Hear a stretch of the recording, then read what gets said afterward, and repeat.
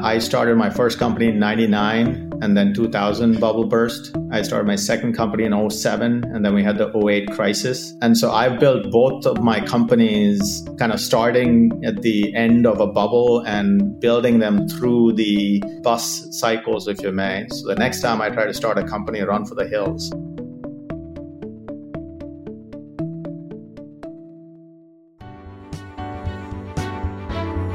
You are listening to The Sure Shot Entrepreneur, a podcast for founders with ambitious ideas. Venture capital investors and other early believers tell you relatable, insightful, and authentic stories to help you realize your vision. Welcome to The Sure Shot Entrepreneur. In this episode, my guest is Shwark Satyavolu. He's a partner at Trinity Ventures. Trinity is one of the oldest venture capital firms based in Silicon Valley. Shwark is a successful entrepreneur, especially in the fintech space. He was one of the earliest entrepreneurs who's focused on financial services sector. He switched to being an investor. He brings his many years of expertise and experience as an operator, as a founder, and as a technology executive to his investment decisions. We're going to talk to him about the kind of founders he likes to support. Shwark, welcome to the Sure Shot Entrepreneur. Thanks for having me. Great to be here. Tell us about yourself, starting with your journey in fintech. You started Yodlee. That was at the peak of the dot-com boom. I'm really curious how fintech has evolved in your eyes over the years. Now fintech has become such an important topic in venture capital investments. How did your career evolve over the years since that time when you started in fintech in 1999? The funny thing is, when I started Yodlee, we didn't really start it to be a fintech company. In fact, we didn't even start it to be a B2B company, which is where it is now. My aspiration at that time was to effectively become the new My Yahoo page. Those that don't know what it is, it used to be the homepage on most people's browsers when they opened it. So we wanted to kind of replace that to become more personalized and become a place where everything comes together in one place. We actually did pretty well. Most of Silicon Valley at the time actually used us, but that was a very small audience back in 99, unfortunately, the number of people that were internet savvy. So we ran out of that relatively quickly. And then Citibank saw what we were doing and said, hey, can you do this for us? Right about that time is when the bubble burst, the 2000 bubble. That is what made us more open to looking into it and say, maybe we should look into potentially doing this in a more B2B basis or B2C basis. And that was my first, maybe somewhat unwilling entry into fintech. Yodlee, when we first started it, had nothing to do with financial services. In fact, we were getting email, shopping, travel, news even. From that, we, over many, many years, let go of all those other things. Funnily enough, each of those has become a separate company like Slice and TripIt and a bunch of other things. But we then focused primarily on financial services. That's how I got into fintech. This is very interesting. You say it's an unwilling entry into financial services. Is that because selling into financial services is difficult, or is it because building infrastructure in that space is complicated because of regulations? Why do you say unwilling? Well, even till 5, maybe 10 years ago, fintech wasn't something where anybody in Silicon Valley wanted to get into, mostly because it was perceived as old and stodgy and unwilling to move. And a lot of that is true, and for good reason. They have a lot of regulatory oversight, and therefore they can't do a lot of things that you might want to do to innovate because they're worried about the regulators getting ahead of them. So for all those reasons, it was not the most exciting place to be an entrepreneur, to do innovation. And so it's not what I seeked out to go do. For some time, in fact, I actually wasn't quite happy about that route in the first place because they're not very aggressive with adopting new stuff. Of course, things have changed on all respects, everything from regulatory to how the banks actually look at stuff, as well as how consumers perceive things. Yeah, the financial services industry is very, very large indeed, trillions of dollars. And the banks have started adopting technology much more openly now than they did 5 or 10 years ago. Do you feel like we have reached peak fintech, or is this still the beginning and more to come? Like with everything, I think it comes to the definition. So would you call 2000 the peak of the internet?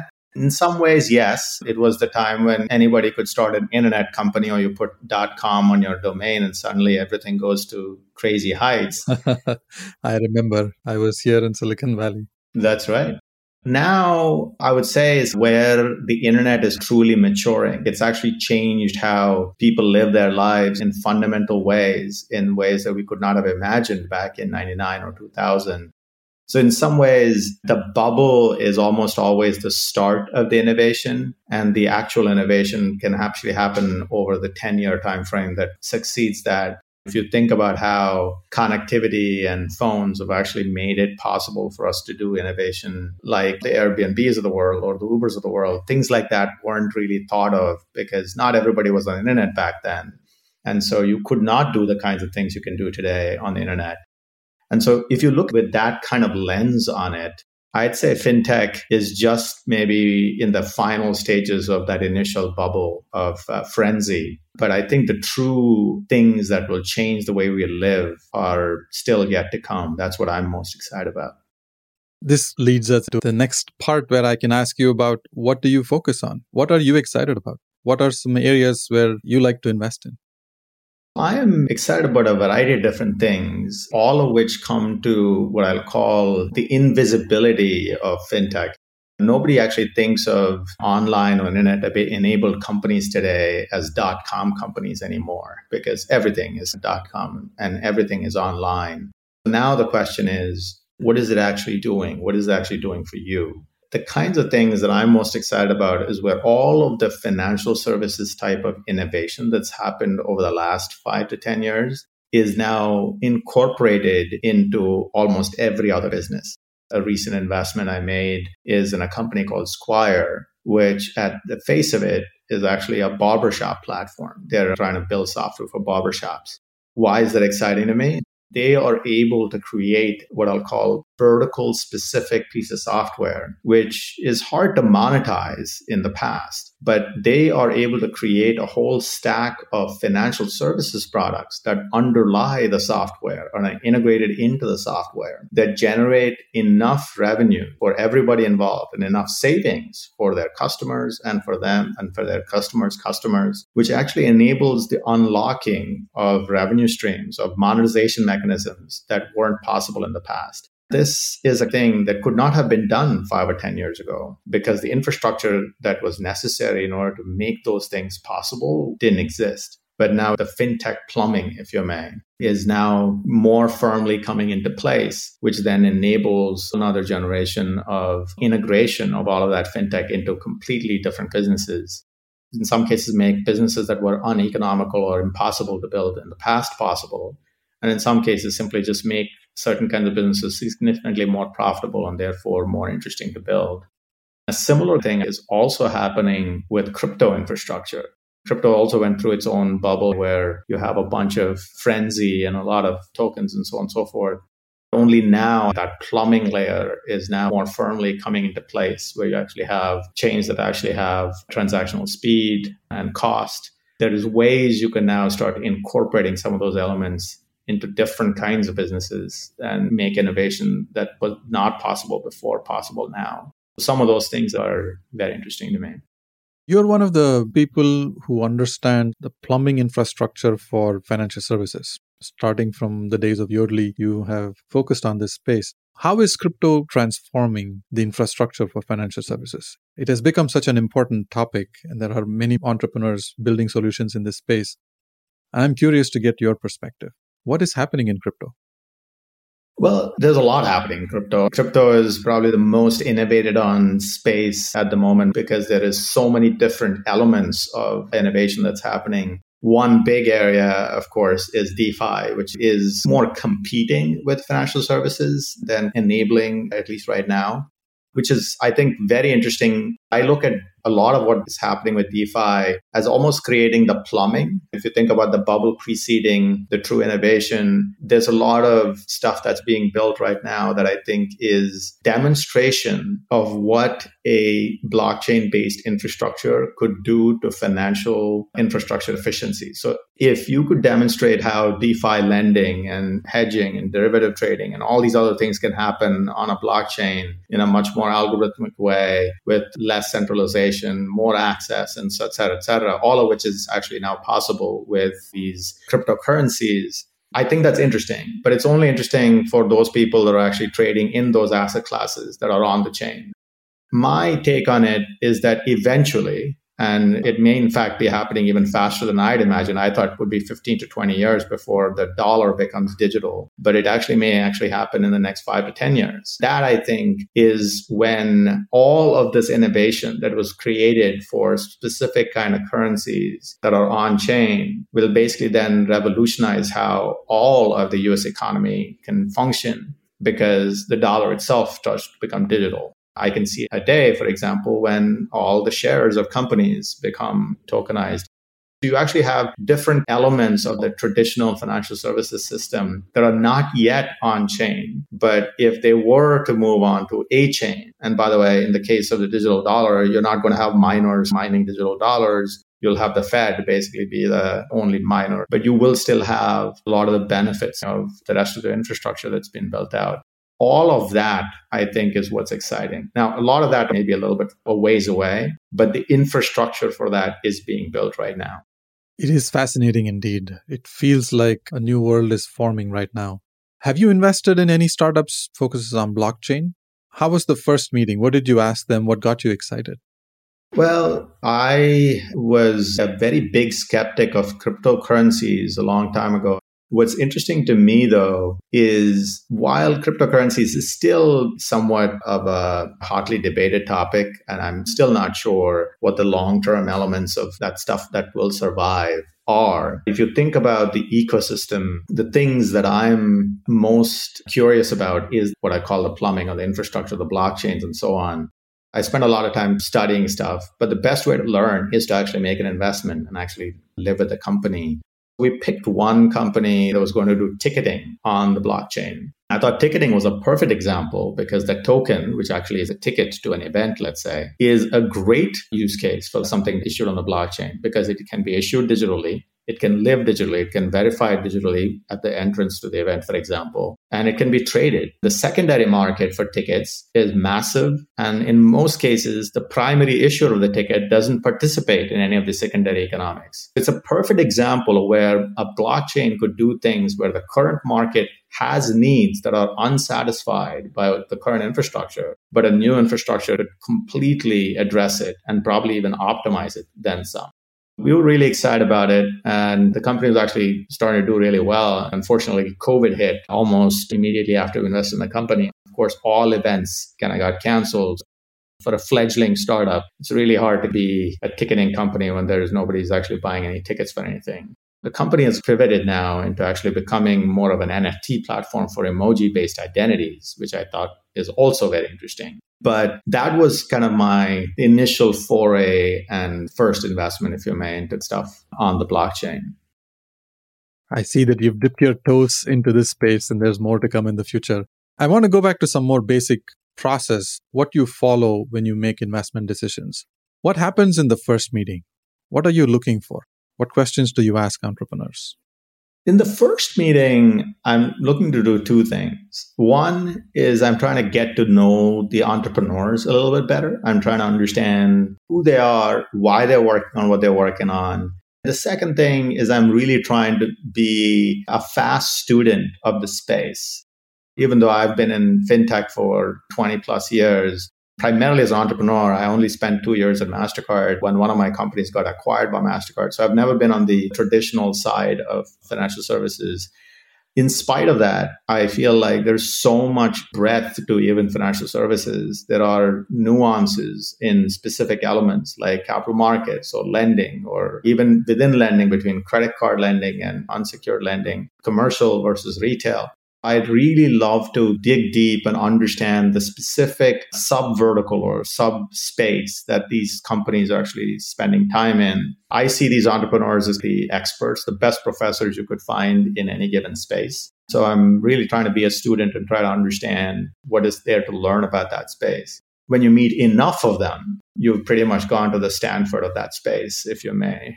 You can be really well informed as you evaluate companies. In my very first meeting, those are the two things I'm trying to achieve. And at the end of it, the goal is, can I get excited about this team? Because we tend to invest early. The team is very important. And second, is this space exciting enough for us to spend time in? Can you give an example of a startup? How was that conversation? How long did the process take for you? That whole Stanford education you received on a new topic, and then eventually you came to the conclusion that, yes, this is a company I want to invest in.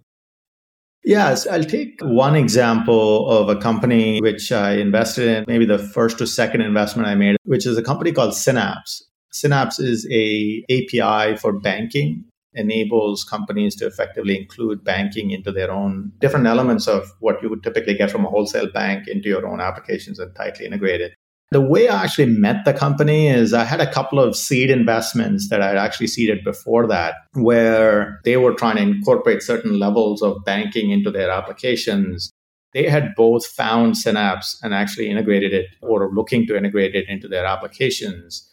I was like, well, that sounds interesting. I'd like to understand a little bit more about what's going on. I tried to talk to both of my existing entrepreneurs to try and understand what they're trying to do and why they're trying to do it. What is it that they're actually trying to achieve? And why did they pick Synapse and who did they talk to? What was available, etc. And what's interesting that I found is that they were trying to do things that hadn't really been done by a lot of people before. This was something that was a new need. And the only real way to do that was to work with, in the old days, like the web banks and bank corps and so on and so forth, and actually build out an entire infrastructure, which was a very heavy lift. What I heard that these guys were doing is actually simplifying all of that much less.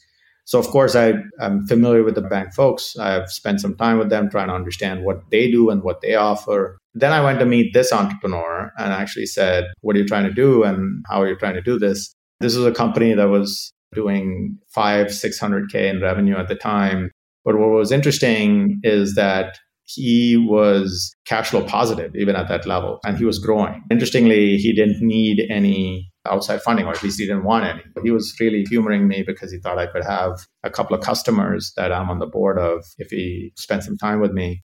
That gave me an opportunity to learn a lot about the business. There are two things that struck me about it. One is that this was an entrepreneur. He was only 2 or 3 years out of college, but had spent so much time with the banks that he worked with that he understood what really motivated and scared the banks, all the stuff about the regulatory insight that we talked about earlier. And he had actually built a lot of boring technology to automate the audits that his banks would go through.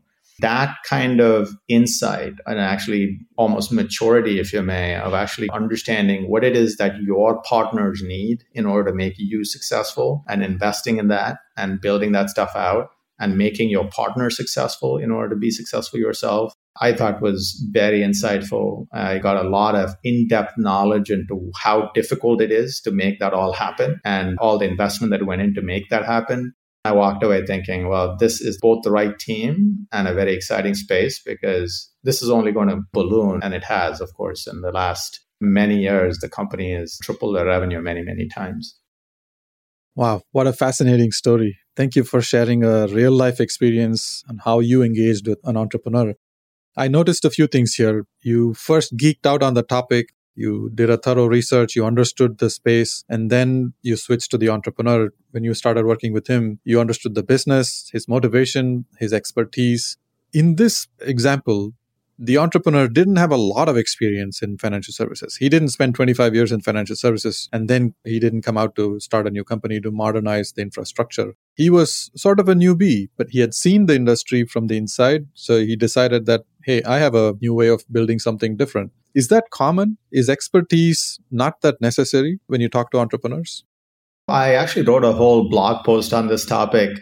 I like to invest in what I call naive fast learners. Naive in that you believe that you could change the world. By the way, I don't mean that these have to be young entrepreneurs. You could have naive fast learners that are 45. The construct is that you believe that you could change the world in some area of your choice of innovation. You retain that naivete, which I think is almost necessary if you really create a big company in any space. Second is this fast learner piece, which is in anything that you want to innovate. If you are naive but not a fast learner, that'll be a disaster. If you're a fast learner but not naive, that's probably not going to help as much either, because you're just not going to be ambitious enough, or you're not going to be bold enough to make the big innovations. But if you're both, then you have the boldness, if you may, to go make those innovations happen. But then you have the humility to go learn everything that there is to learn about that space very, very quickly to become somewhat of the expert in that space. I made another investment in a company called Baton Systems. Baton basically is using a blockchain-like infrastructure, a distributed ledger, but instead of creating a token on it, they're actually using the distributed ledger to actually enable near real-time exchange of assets between large financial institutions. Think about a capital market trade settlement of a large FX transaction as an example. These are the nooks and crannies of fintech that most of us as consumers never even see, because this is happening between JP Morgan's trading desk and HSBC's trading desk, let's say. I met this entrepreneur that actually came from Dwolla, which was a more consumer-facing fintech company. He realized that all this money movement infrastructure on the retail side is interesting, but it is massive on the institutional side. And he knew nothing about that institutional side. He basically said, look, there's a lot of innovation happening in the P2P money transfer mechanisms, but there's 1,000,000x of that volume happening every day on institutional stuff. I'm going to go innovate on that stuff. But then he understood he knew nothing about that stuff. By the time I talked to the banks that he had worked with at that time, which was very early, he had, I think, only one customer that was even doing a pilot with him at the time when I invested. But he talked to 2 or 3 banks. Almost every bank person I talked to on the capital markets, the settlement experts, they all said, this guy knows as much as my colleagues that I worked with for 15 or 20 years do. That told me, okay, this is a very fast learner, came from the outside and learned everything there was to learn about capital market settlement so quickly that these people that he's trying to sell to actually recognize him almost as a peer, which I think is phenomenal. When you know that much about something and have the audacity to believe that you could change the world, I think you can build some very interesting companies. Of course, now he is the exclusive platform through which HSBC and Wells are actually doing all of their currency trades. Almost every one of the top 5 banks that are all trading on his platform today. Well, Sanket at Synapse and Arjun at Baton Systems are exceptional examples of the description that you gave, naive, fast learners. In this volatile phase in the macro economy right now, we're coming to the end of a pandemic. It hasn't fully concluded yet, but we're in the middle of a war situation. All of that will have an impact on the macroeconomic landscape. What is your advice to founders? How can they prepare for recession? I know you wrote a blog post about this as well. Is there anything specific you'd like to share with founders today? Sure. For good or bad, I started my first company in 99 and then 2000 bubble burst. I started my second company in 07 and then we had the 08 crisis. So I've built both of my companies starting at the end of a bubble and building them through the bust cycles. The next time I try to start a company, I run for the hills.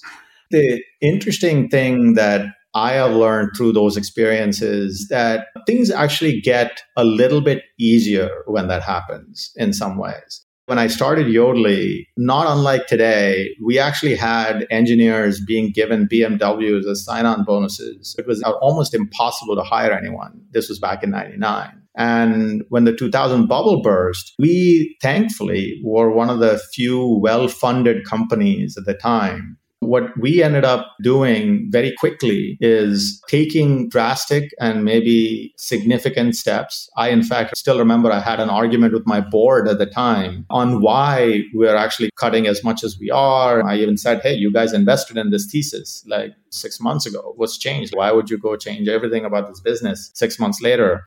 A lot of them actually took the time to explain to me exactly how they were thinking about this and why they were doing it. I had very reluctantly agreed to go do what we did, which included cutting. We actually even refocused the company from being a B2C business into being more of a B2B2C business.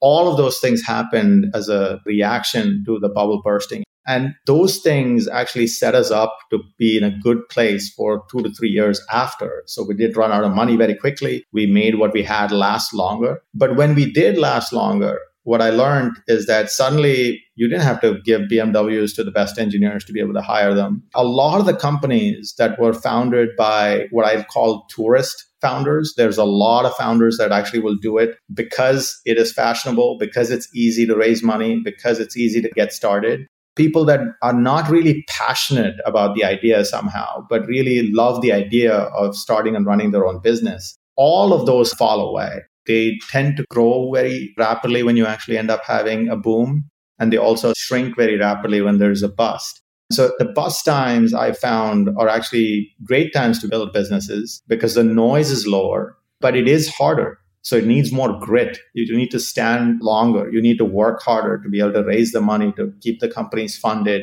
There are hard decisions to be made. I've actually taken some hits. I recapped one of my companies. Yodlee actually did get recapped before we went public. I actually did take a little bit of a down round on my second company in order to keep it funded.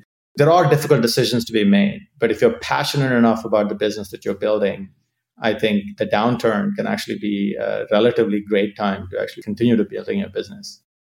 Words of wisdom from your experience, practical experiences, living through multiple downturns. Thank you so much for sharing them. I could keep talking to you about so many different things, but we're coming to the end of our conversation. I want to ask you about your community involvement. Is there a nonprofit organization you are passionate about? Which one? Yeah, I'll take two because there's one that I have been involved with for a very long time on a personal basis is around education. I used to be a volunteer with a nonprofit called Asha when I was in college. These days, I am very passionate about one called Pratham, Pratham, that basically is a nonprofit that's focused on educating underprivileged kids in India. I believe that education is the unlock to pretty much every kind of growth.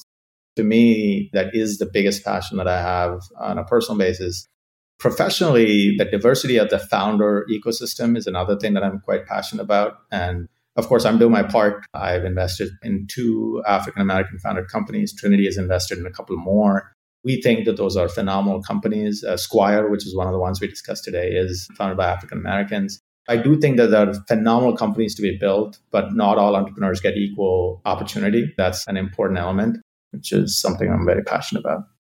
Shwark, thank you so much for sharing your personal passions for bringing diversity into the startup ecosystem. I hope this podcast does the same as well by sharing your nuggets of wisdom with entrepreneurs who typically may not have access to this kind of knowledge.